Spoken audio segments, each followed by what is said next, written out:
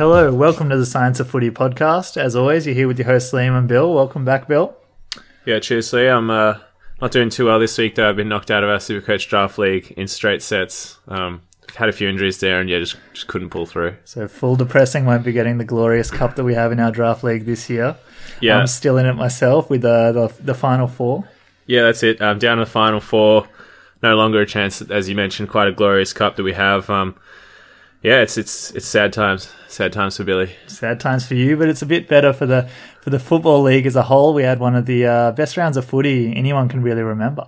Yeah, a lot of close games this week. I believe a league record, 5 games were decided by under a goal. One of them the Lions game, and that one not so great, but great to have some great games of footy and nice close ones for everyone to enjoy. Yeah, and it was funny that it was all sort of at the start of the round. So I think it was like those first Friday and Saturday games were all the close ones, and we had some blowouts on the Sunday, but got to enjoy some very close football there. We had the Tigers and Geelong going 3 points to the Tigers. We had 4 points in that match where the Hawks got over the Dons, 3 points North over Brizzy. Showdown went 3 points to the Crows, and 2 points the Swans got over the Pies. It's a host of really close games. It really had really exciting finishes where there was probably a few crucial moments in each of those games. Do you have any that you watched there, and any that you saw the close finishes? Yeah, obviously the Lions game, managed to catch that close finish with Cam Rayner having the shot to win.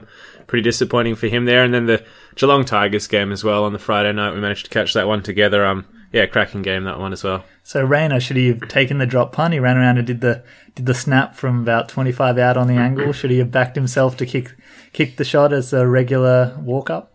Not really sure. He's kicked a few from that sort of position earlier in the game, I believe one, as well as one last week. Seems to be his go-to from those sort of positions. I think the main thing was just taking your time. He took it quite quickly, and that's something that I heard Chris Fagan talking about earlier today, and something the boys have spoke about. Just sort of taking your time in those situations, something they're going to learn from. Yeah, I did see after the match as well a video of Fagan walking off the ground with Rayner sort of in an arm around him, sort of talking to him the whole way off. So that's definitely good to see as a development style coach there from Fagan, really going up to Rayner, who obviously was a bit distressed after missing the game winner, and sort of just telling him that, you'll get it next time, you've put in the hard work, and all of those sort of words. Yeah, definitely something I'm sure Cam will learn from. He seems to be popping up in quite a few end-of-game sort of match-winning scenarios there, and almost gave himself another chance with an almost mark at the end there. There's a few other, as we mentioned, close finishes and a few other misses as well. Gary Ablett had one that you'd imagine he'd kick most of the time. Yeah, he came out and said during the week that, I'd kick that more often than I wouldn't. He had it going right side of the 50, streaming in about 40 out, and just didn't even get close to kicking that goal. It's really it was one of those matches that had a lot of turning points, but that seemed to be the one where the Cats could have grabbed it. We had a bit of controversy in the showdown with Josh Jenkins' goal that could have been a point there. Looks like it brushed the post, perhaps. Yeah, he came out and said, my grandma told me, not to tell fibs, so I'll come out and say that I hit the post there. I reckon it was a point, and it was called a goal. It went up to the goal review, and they said there wasn't conclusive evidence to overthrow it. So, that's one of those games that went so down to the wire that it was down to a video replay to decide who won it. What do you think of the goal review system if it's not able to sort of pick up those important differences at the end? Do you think it's still doing its job and getting a lot of good decisions turned in the right way? Or do you think that if it's something that sort of they couldn't even pick this up when the player knew he kicked the point, it's not worth having in our game? Yeah, it just obviously depends on what sort of camera angles they're able to get. They're obviously overturning some decisions with it, so it has some use there. And yeah, we obviously can't expect these sort of things to be perfect. I don't think there's any reason to get rid of it. We saw a fantastic game of the round, and one that our model was really struggling to tip last week, and it did go down to the wire between Hawthorn and Essendon, where we pretty much saw the game was pretty much sealed up before a goal by Collier on the run with about a couple of seconds left that almost gave Essendon a chance to win it, but couldn't get that final clearance. Did you catch any of the Essendon Hawthorn game, and did you see how close it was? Unfortunately, wasn't able to catch any of this game live. Focused on the Lions playing North there roughly the same time, but looks like a cracker. Scores almost identical as well, 107 to 103 versus 107 to 104 in the next game, which is another little interesting stat there. It was one of those games where I thought Essendon was going to pull away. They got about 3 goals up, and then Hawthorn drew it back, and Essendon got 3 goals up, and then they drew it back again, and just couldn't really put them away early in the match, and that let a great team like Hawthorn get back on top when it mattered there at the end. In the fifth and final close game we had for the round, your boy Liam, Tom McCartan, not Paddy, but Tom McCartan's kicked the winning goal. Yeah, if you told me McCartan kicks the game-winning goal, I'd be extremely excited normally, but this was Tom on this occasion kicking one out of congestion on his back there. It was a really crazy goal, actually. Probably one of the better game winners you'll see, and to have a young key position player who was thought to be a bit of a project player, someone that they thought was young and would take a long time to get into the team. He's stepped up and really been fantastic this year, and he's been able to put a game winner to his record there as well. Yeah, great news for Tom, who was actually having a bit of a dirty day until then. Didn't manage to register a stat until halfway through the third quarter, and then obviously to find himself in the right spot at the right time and then to kick that goal is great news for a young key position player, as you mentioned. So what do you make of, we've had all the talk in the recent weeks that we need all these rule changes, that our game is broken and it needs changing. Do you think that this round changes other people's opinions on that, seeing such great footy being played with the rules that we currently have in place? Yeah, good timing, I think, to see a round like this where it's lots of close competitive footy. I don't think it'll change any decisions for the AFL. I think they've already decided what rules they want to bring in. They're going through this trialling process that's now going to be through the VFL, and I'm pretty sure that that's sort of a foregone conclusion what rule changes we'll see next season. On Sunday, we sort of had a lot of blowout matches there. We saw the Giants smashing Carlton, the Demons smashing the Suns, and the Eagles putting the Dockers away. Were they all games that we all expected to go like this? Yeah, I think so. Maybe thought that the showdown might be a little bit closer, had the potential there. Those games sometimes can go either way, regardless of prior form and all that, but Eagles were able to get it done pretty easily in the end. The other 2 games we were pretty talked about last week that we're pretty much expecting some blowouts there. There was one interesting bit of news that came out of the derby there between the Eagles and Freo, the Andrew Gaff punch. I'm sure you've seen the footage. Yeah, I have. You'd have to imagine that he's looking at round about the same sort of weeks as a Tom Bugg or Barry Hall, Jeremy Cameron from earlier in the year, so you're looking at something like 5, 6, 7 weeks for that one, I think. Yeah, he was sent straight to the tribunal, so high contact, intentional, and the severe impact there. So minimum of 3 weeks when you go to the tribunal, and we expect it to be well up from that. I think that's as bad as what we've seen with Barry Hall punching Staker, which was 7 weeks, and I think that was downgraded with a guilty plea. So I wouldn't be surprised if we see 8, 9, 10 here for Gaff. Yeah, it'll be interesting. We've got 3 more rounds to play this year, and then finals for West Coast, I would imagine. And yeah, it looks like Gaff will be starting off next year with a bit of a suspension as well. So we saw Brayshaw's medical report this week saying that he's got a broken jaw and 3 dislodged teeth, which is not good news for Gaff there. Really is one of the lowest acts I think we've seen in the football field for a long time. Off the ball, Brayshaw's an 18-year-old kid, which definitely makes this all look a lot worse for Gaff here. Throwing the hook, and we've seen during the week that prominent lawyers out of Perth, like Tom Percy, has come out and they've said that they've seen people go to jail for less than what they've seen here on the football field. What do you make of the act there by Gaff, and all of the talk around whether people should be able to be sent to court for actions on the football field? Obviously, really disappointing to see something like that from anyone, a football player or not, and there is a bit of form there. So Lee Matthews, back in the day, was charged by the police for breaking someone's jaw, so it can happen, just because it happens on the football field. Obviously not immune to the laws of society there. I don't think that's what will happen. I think he'll just cop his suspension, which will be quite lengthy, and moving into next season. A bit more interesting, though, with him out of contract, might have cost himself a bit of money here. Yeah, definitely in that free agency market, he was, along with Tom Lynch, the big name that's floating around for people to get, and I definitely think clubs will be turned off with the PR backlash they'd get from grabbing Gaff at this stage, and definitely for clubs that are wanting to go for him, the more clubs in the race and the more that they were wanting him would dictate his pay packet at the end of the day and the length of his contract. So definitely an interesting situation there for both whether he's re-signed by West Coast and equally whether other clubs are still interested in getting his services over the off-season. One interesting aspect out of all this that could come to fruition is the red card system that sort of was talked about a bit. Even we discussed it earlier on the podcast when Jeremy Cameron had his hit on Harris Andrews there, and obviously Harris Andrews had to sit out the rest of the game and quite a few weeks there. The talk of a red card system whereby a player would get sent off the ground if they've deemed to have performed an act that's obviously like something like this where it's very severe, high impact, intentional sort of, and yeah, something that the umpire deems worthy of sending them off for. Something that Gill has said was probably unlikely for next season, so we're probably not going to see it next year, but I think it's something that they should look at to bringing in the coming seasons, just because of the potential to have someone ruled out, especially in, say, a finals game where you're not really going to suffer too many immediate consequences for taking out an opposition player.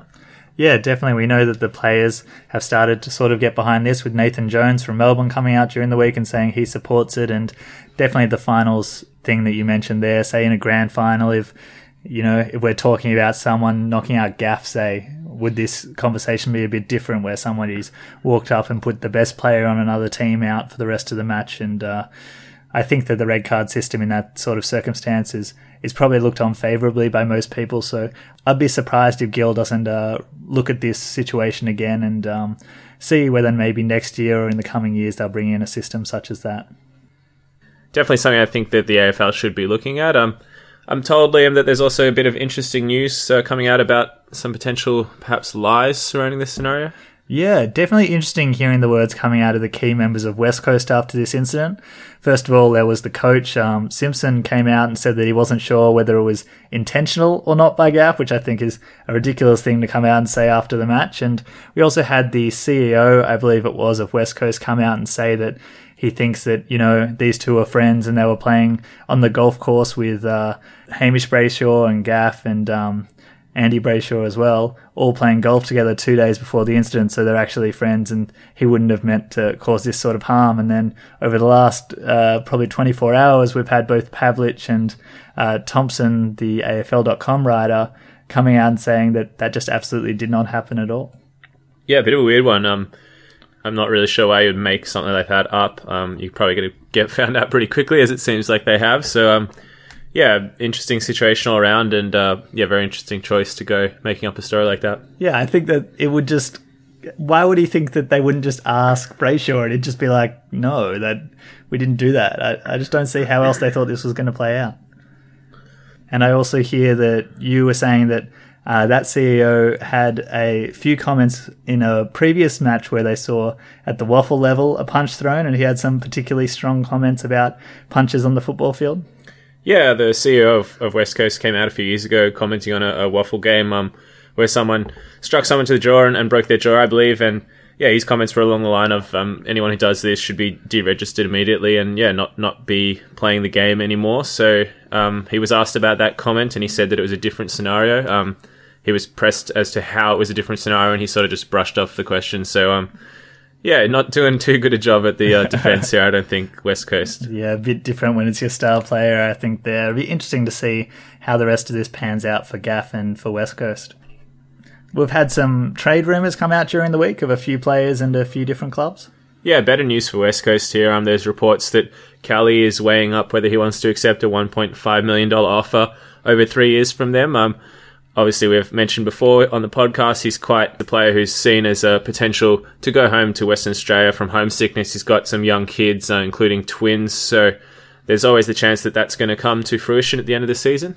Yeah, very interesting. We know that both Fremantle and West Coast were keen for his services, and Geelong thought that they were actually going to keep him over recent weeks. They thought that they were close to signing a new contract with him, so to see this much money drop down by West Coast on what is a first-year player is very interesting, and we'll see what sort of rebuttal offers will come from Geelong to see whether he will stay or he will go. I assume it will be a combination of the money, the length of the contract, and how much he really does want to go home. So it's very interesting for these numbers to come out, and I think it's really back on a 50-50 of whether he'll go or not.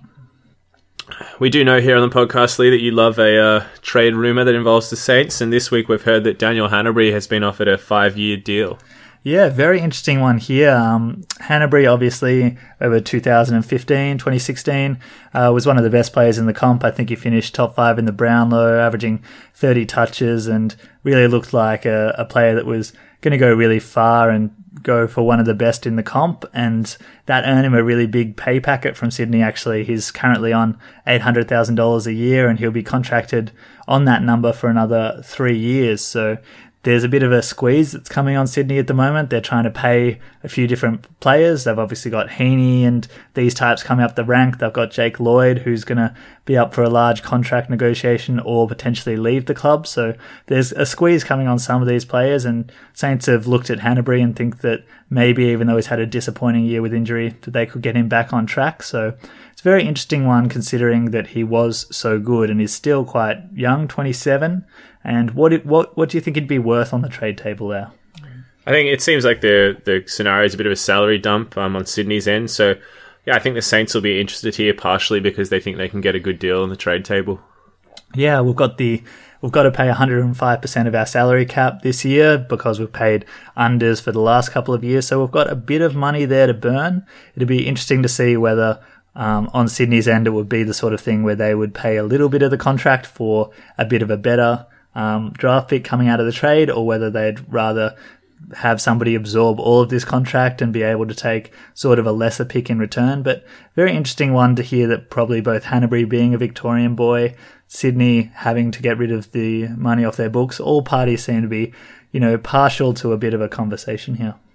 Yeah, from what I'm hearing, this one's essentially a done deal. He will be coming back to Victoria at the end of the year. Not confirmed that it will be the Saints, but expect Daniel Hanbury to be playing football in Victoria next season.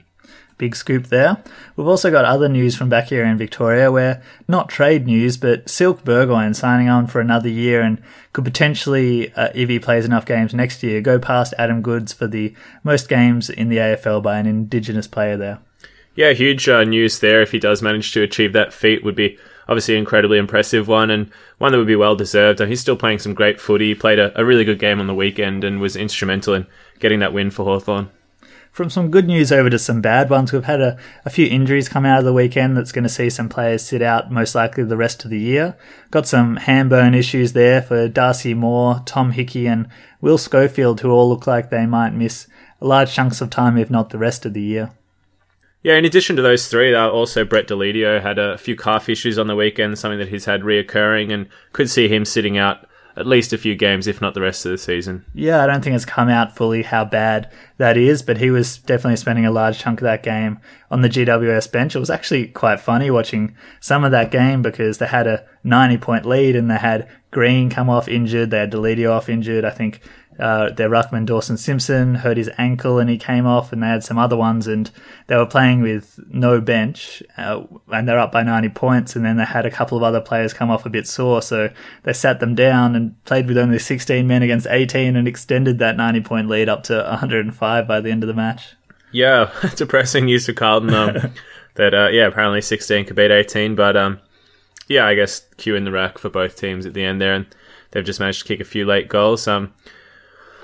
Pretty depressing for Carlton if 16 players can get the better of your 18 and obviously extend that lead there by 15 points. But on the other hand, some great news for GWS. Aidan Bonner, who we talked about last week, had a really good debut there. Obviously, a pretty easy game to debut in, but he did quite well. He had 16 touches and managed to kick through 2 goals in addition to 6 tackles and 3 marks. He looked really good.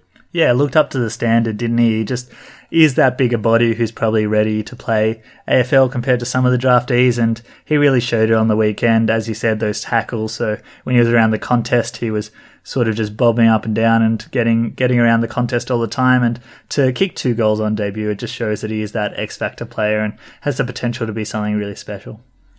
We ran through a few players last week who were playing either their first game or their first game in a while last week. One of them was Alex Johnson, who also had a pretty good game. He managed 15 touches, 11 marks and 4 tackles, and really just picked up where he left off 6 years ago. Yeah, 6 years ago, and to come in and get 11 marks is fantastic for a backman. He played really well, I think. He really just didn't miss a beat, slipped back into that back line, and it's always funny, these teams that get these players back over long layoffs.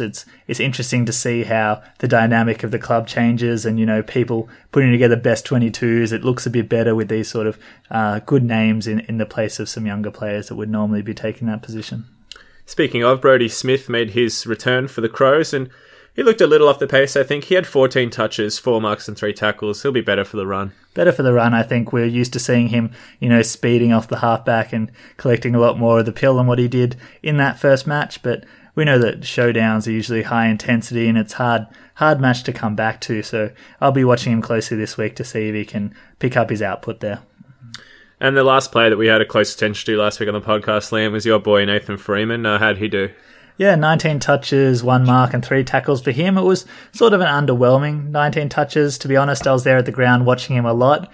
It's just funny to see those sort of players where he sort of, had his arms out, calling for every ball, used to being the best sort of player on the ground, so he's demanding the ball all the time and sort of has to realise that at this level, he's not that player anymore and he can't get it every chance he gets. But it was good to see him running through. He did a few nice things without being overly impressive, so I'll wait to see him hopefully keep his spot over the next few rounds and really flourish in that wing role that he was playing with predominantly in that match. So you mentioned you were at the game on the weekend. You would have seen one of the big performances we had this week. We had quite a few, but I didn't see the game myself, but I'm told Seb Ross had the football on a string. Yeah, really the only Saints player that seemed to be doing anything. He had 40 touches and kicked 3 early goals, which I'm pretty sure there was one point where we had 5 or 6 goals and 3 of them was Ross, and he had our most touches too. So he was one of the only players that can hold their head up high there for the Saints, and he was sort of going toe-to-toe with the Bont, who was allowed to do whatever he wanted, kicking 4 goals in that match too.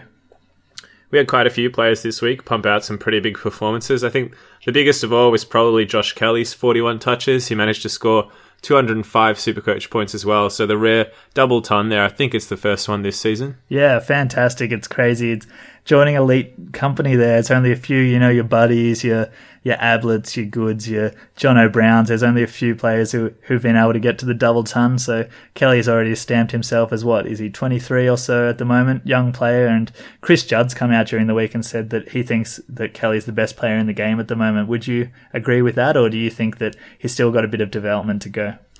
Yeah, I think it's a fair argument. Obviously, he had these groin issues earlier in the season.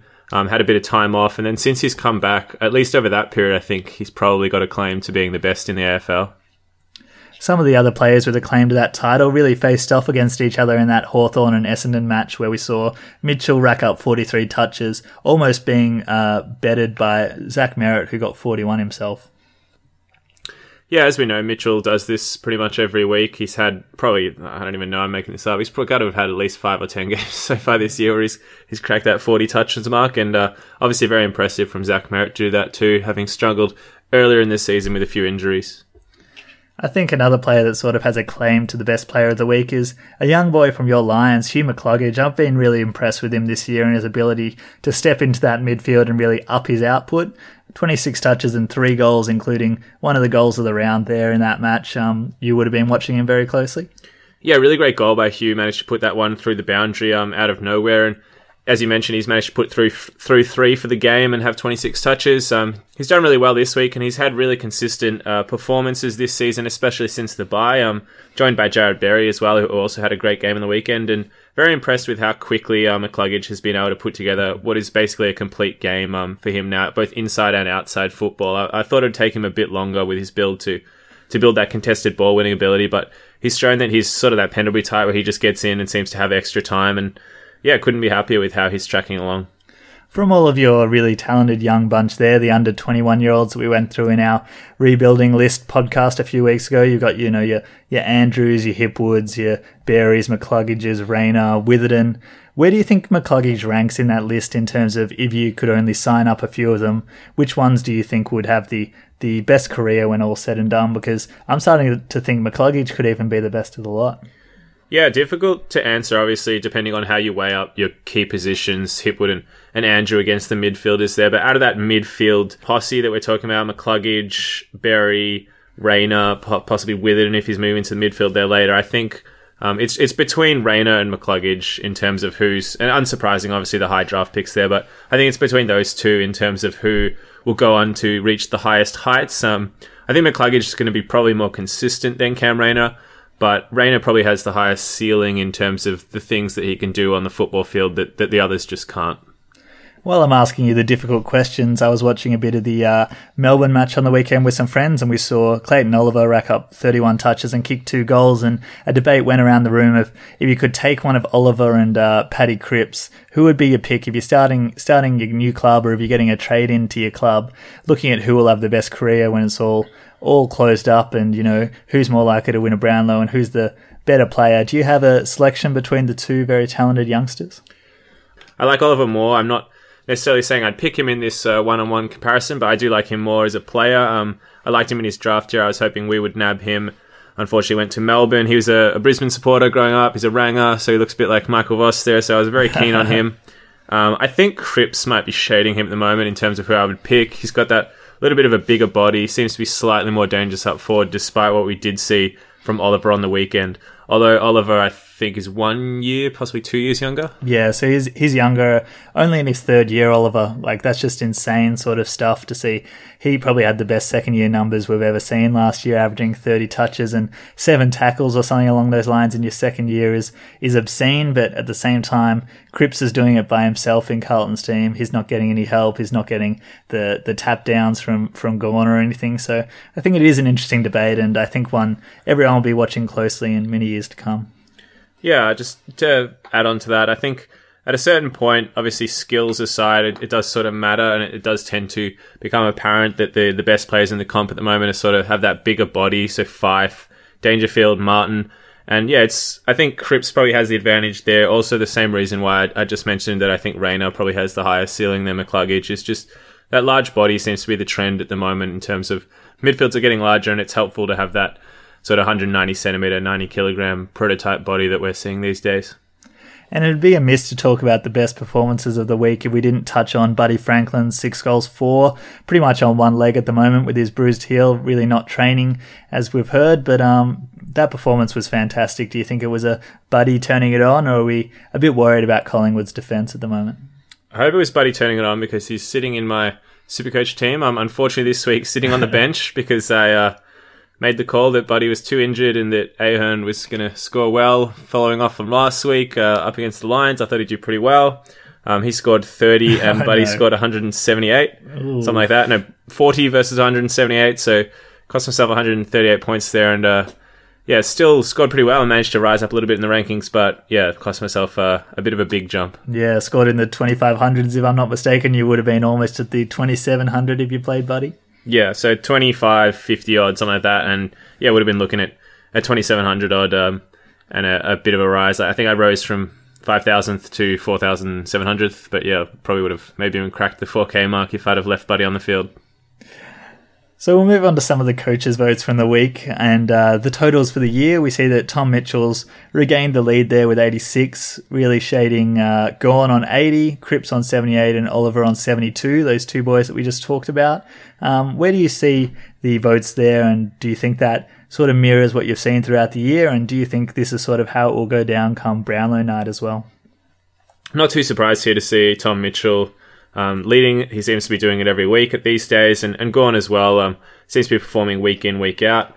Cripps, obviously, we know, has pretty little competition for votes, and as we mentioned before, he's sort of carrying the Carlton team, so again, not surprised to see him in third place there.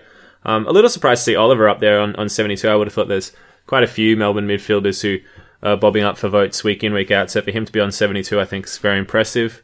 In terms of the Brownlow, I'm still holding out for that year where we see a non-midfielder win it, so I'm hoping for Gawn or potentially even Brodie Grundy to win it this year. Yeah, the next few cabs off the rank there were Gaff on 65 and Grundy and Higgins there on 64 votes, so coming a little bit behind the first names that we read, but definitely Grundy and Gawn to be both up that high has really highlighted how well they've played this year. Not so sure they'll get the Brownlow votes. I think it's actually come out during the week that the AFL's finally said that the umpires do look at stat sheets after the game before they vote, which has always been what we assumed has happened, but I don't think has ever been said. But I think it's finally starting to come out that that's actually how it is. Do you think that probably works in Mitchell's favour? Probably does. He puts up those huge numbers on the stat sheet every week in terms of possessions, clearances, tackles, score assists, all the things that the umpires are probably looking for. Yeah, I think it's hard to not vote for someone when they have, 45 touches every game.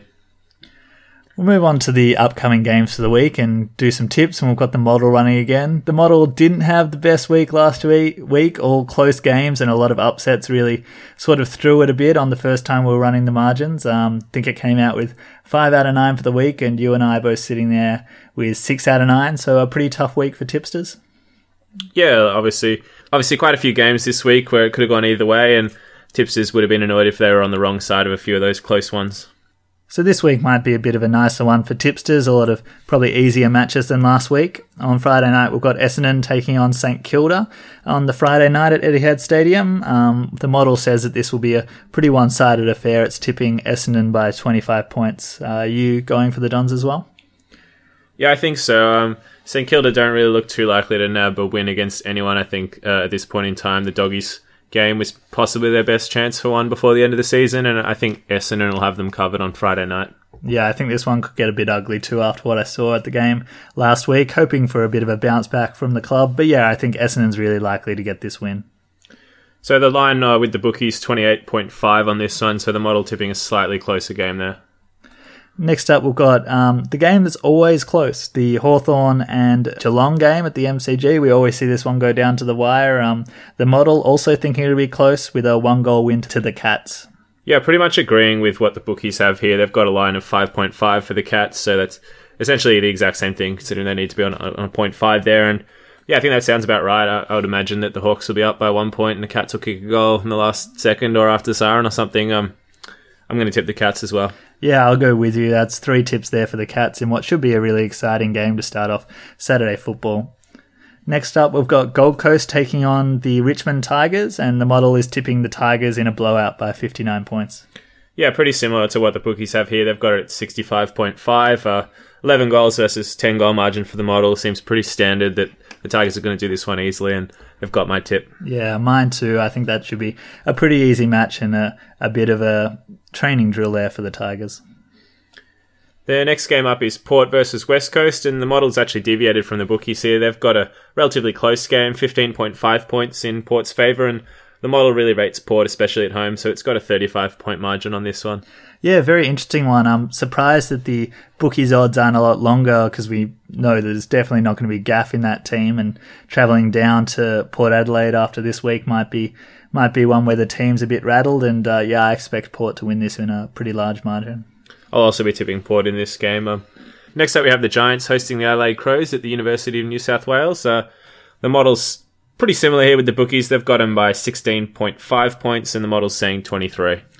Yeah, very interesting match because the Crows have been in some fantastic form, finally got their full team back in and they've hit their straps, but I really expect the Giants to be a really dark horse with finals this year. I think they're in fantastic form as well, and I expect the Giants to win here. I'm also going to go with the Giants at home. I think they can get it done and secure that top 4 spot that they'll desperately be craving. Next up, we've got the Pies and the Lions at Etihad Stadium for some reason, and the model really thinks that the Pies are likely to get up with 33 points as its margin there. Yeah, 4 goals with the bookies line, 24.5 points. So they're giving the Lions a bit more of a chance there. I think we're a sneaky chance. So I'm going to tip us. I like tipping us when I do think we're a chance. Didn't really rate our chances against North, despite being at home. Turned out that we were a pretty good chance. But yeah, I rate our chances here against the Pies. Just don't really rate the Pies, and I'm hoping we can knock them out of the top 8. I reckon if Hipwood can get on top of the lack of the defenders there and kick 6, and you're in with a shot. But I think I'm going to go for Collingwood myself. Down here in Melbourne, I'll side with them. 6 goals, I think, are actually going to be kicked by Dan McStay. Lock it in. Dan McStay, that's a huge call.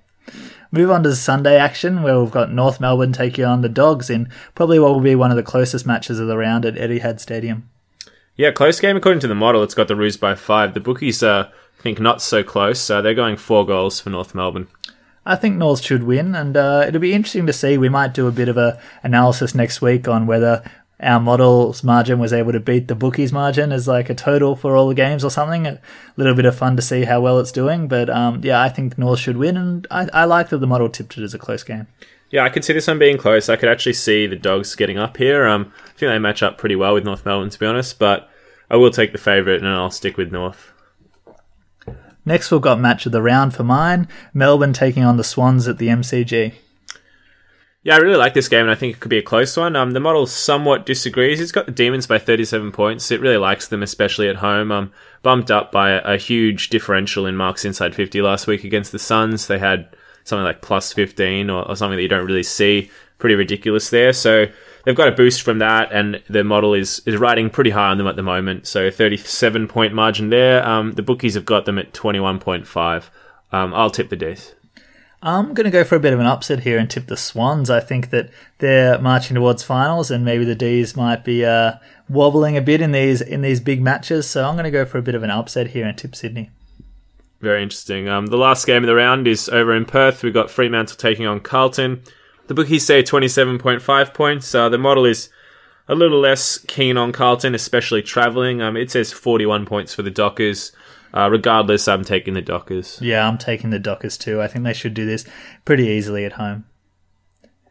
We'll move on to closing the show now with a big talking point of the week, and I saw some interesting stats here, which is one of the reasons why I did tip Sydney over Melbourne. That I don't know if you've come across these, but it's the wins and losses for Melbourne this year, and the current top 8 and the wins and losses that Melbourne have had means that they haven't beaten a top 8 side this year. We were talking a lot about Collingwood not doing this earlier in the year, but as it all sits at the moment, closing into finals, Melbourne's the team that hasn't beaten a club that's likely to make the top 8. So interesting one there. Pies' only top 8 win is against Melbourne. So Sydney was sitting 8th on the weekend when they played, so they were unable to get over the top 8 side there. This one's a bit of a surprise for me because I really like Melbourne's chances this year. I think they can go deep into finals. So the top 8 as it stands is the Tigers, Eagles, GWS, the Hawks, Pies, Port and the Swans. And at the moment, the losses that Melbourne has seen this year come at the hands of the Cats, the Hawks, Pies, Port and the Tigers, as well as the Saints. And the wins that they've been able to grab are against the Suns, the Crows, the Dogs, Brizzy, North, Essendon, St Kilda, the Blues and Fremantle. So quite a favourable draw there actually for Melbourne. They got from that top bracket the Crows, who have been very poor this year, and they were able to beat them quite convincingly. And most of their other games came against clubs that are really down the bottom of the ladder. And every time they have had a chance to play these top 8 sides like the Tigers, the Cats, the Hawks, Pies and Port, they've lost all of those matches actually. So quite an interesting stat to come out there, and it'll be really fascinating to see how they go for the rest of the year and whether they make finals, and if they do, how they're able to perform. Yeah, really surprised by that stat. Would have thought they'd have knocked off a few top 8 sides by now. I've been pretty high on them for a while, and so is the model. I guess, though, that's largely built off their ability to take marks inside 50 and convert those to scores against those lower sides. As we can see, they've got a pretty good percentage, sitting about 200 points ahead of the next closest team for points scored. And yeah, I guess that's off the back of beating up on some of these lesser sides multiple times, like the Suns and Carlton. Yeah, it's interesting because you've been very high on them throughout the year, and as you said, the model has been pretty hot on them as well, but I've been sort of on the other side hoping they were the new Richmond who's sort of bobbing up and around and looking really good but not really making the grade. At the moment, they're in sort of a struggle situation where they might not necessarily even make the finals at this stage, because for their last final 3 games of the year, they've got the Swans at the MCG, the Eagles over in Perth, and then the GWS Giants at the MCG. All 3 are top 8 sides, and if this trend continues and they lose all 3 of those games, they'll finish around 9th spot again, and I don't think they'll be making finals. Yeah, so I'm going to back them in here. I think they're going to win at least 1, probably 2 of these games. They're going to make the finals, and I still think that they've got the potential to go quite deep into finals. I think their best football is up there with the best footy in the competition. Be interesting to see this week, because probably the Swans is going to be the easiest match for them to win out of these 3, and if they so happen to lose it, I think it'll be interesting to see if they start to get a bit worried, if they start to get a bit nervous on the field, because that trip to Perth is quite a hard one. And in that last game, I really think that looking at the matches, GWS might be playing that final match for a top 4 spot actually, so it won't be like they'll be taking that last game lightly. And if Melbourne lose these first 2, it might be a match there in the last round to see if Melbourne can make finals and whether GWS can make top 4, and only one will be able to sort of happen. So I reckon these last 3 rounds of footy will be very interesting. I heard during the week that apparently there are still 13 teams in the race that really have a good chance of finishing in that top 8. So another really even year, and it'll be interesting to see some of these crunch matches come the next 3 weeks. Yeah, it's going to be a great 3 weeks of football. As you said, lots of teams still with the chance to make finals. And then for the teams who aren't, there's obviously the potential to play for draft picks and obviously see whether anyone wants to tank there at the end of the season. But yeah, it'll be really interesting to watch the Melbourne Demons over the next month or so and see if they can get that win this week against the Swans, which, as you mentioned, will be really a catalyst for how they shape that final 8 or fall outside of it. Yeah, very interesting to hear you talking about the play for draft picks and not necessarily the tanking, but just where all these teams finish, because everyone will be noticing that Gold Coast are near the bottom and they'll likely get a pick after their first pick for the Tom Lynch compensation, who's inevitably leaving, which means that could be this situation for, say, a St Kilda, where if the match coming up between Gold Coast and Brisbane, if Brisbane win that, then the Saints find themselves behind Gold Coast, so their pick gets pushed back to like a pick 4 or something. But if Gold Coast wins, they're sitting there with a pick 3 before that Gold Coast double pick. So I'll definitely be watching Gold Coast very closely to see where they finish for the rest of the year. Yeah, from a Brisbane perspective, that game against Gold Coast is, as you mentioned, going to be the difference between probably pick 2 and pick 5 for us. So obviously I'd rather the win, and pick 5 I think is still going to get a quality player there, but it would be very interesting to see how fired up Gold Coast are, or whether they're sort of more worried about protecting their draft position at this stage. Although that may be redundant once the Lions roll the Pies this weekend. We've got a great weekend of footy coming up, and hopefully the model can do us proud and potentially beat the bookies' margins for these games this weekend. And yeah, we'll let you know how that goes next weekend on the Science of Footy podcast.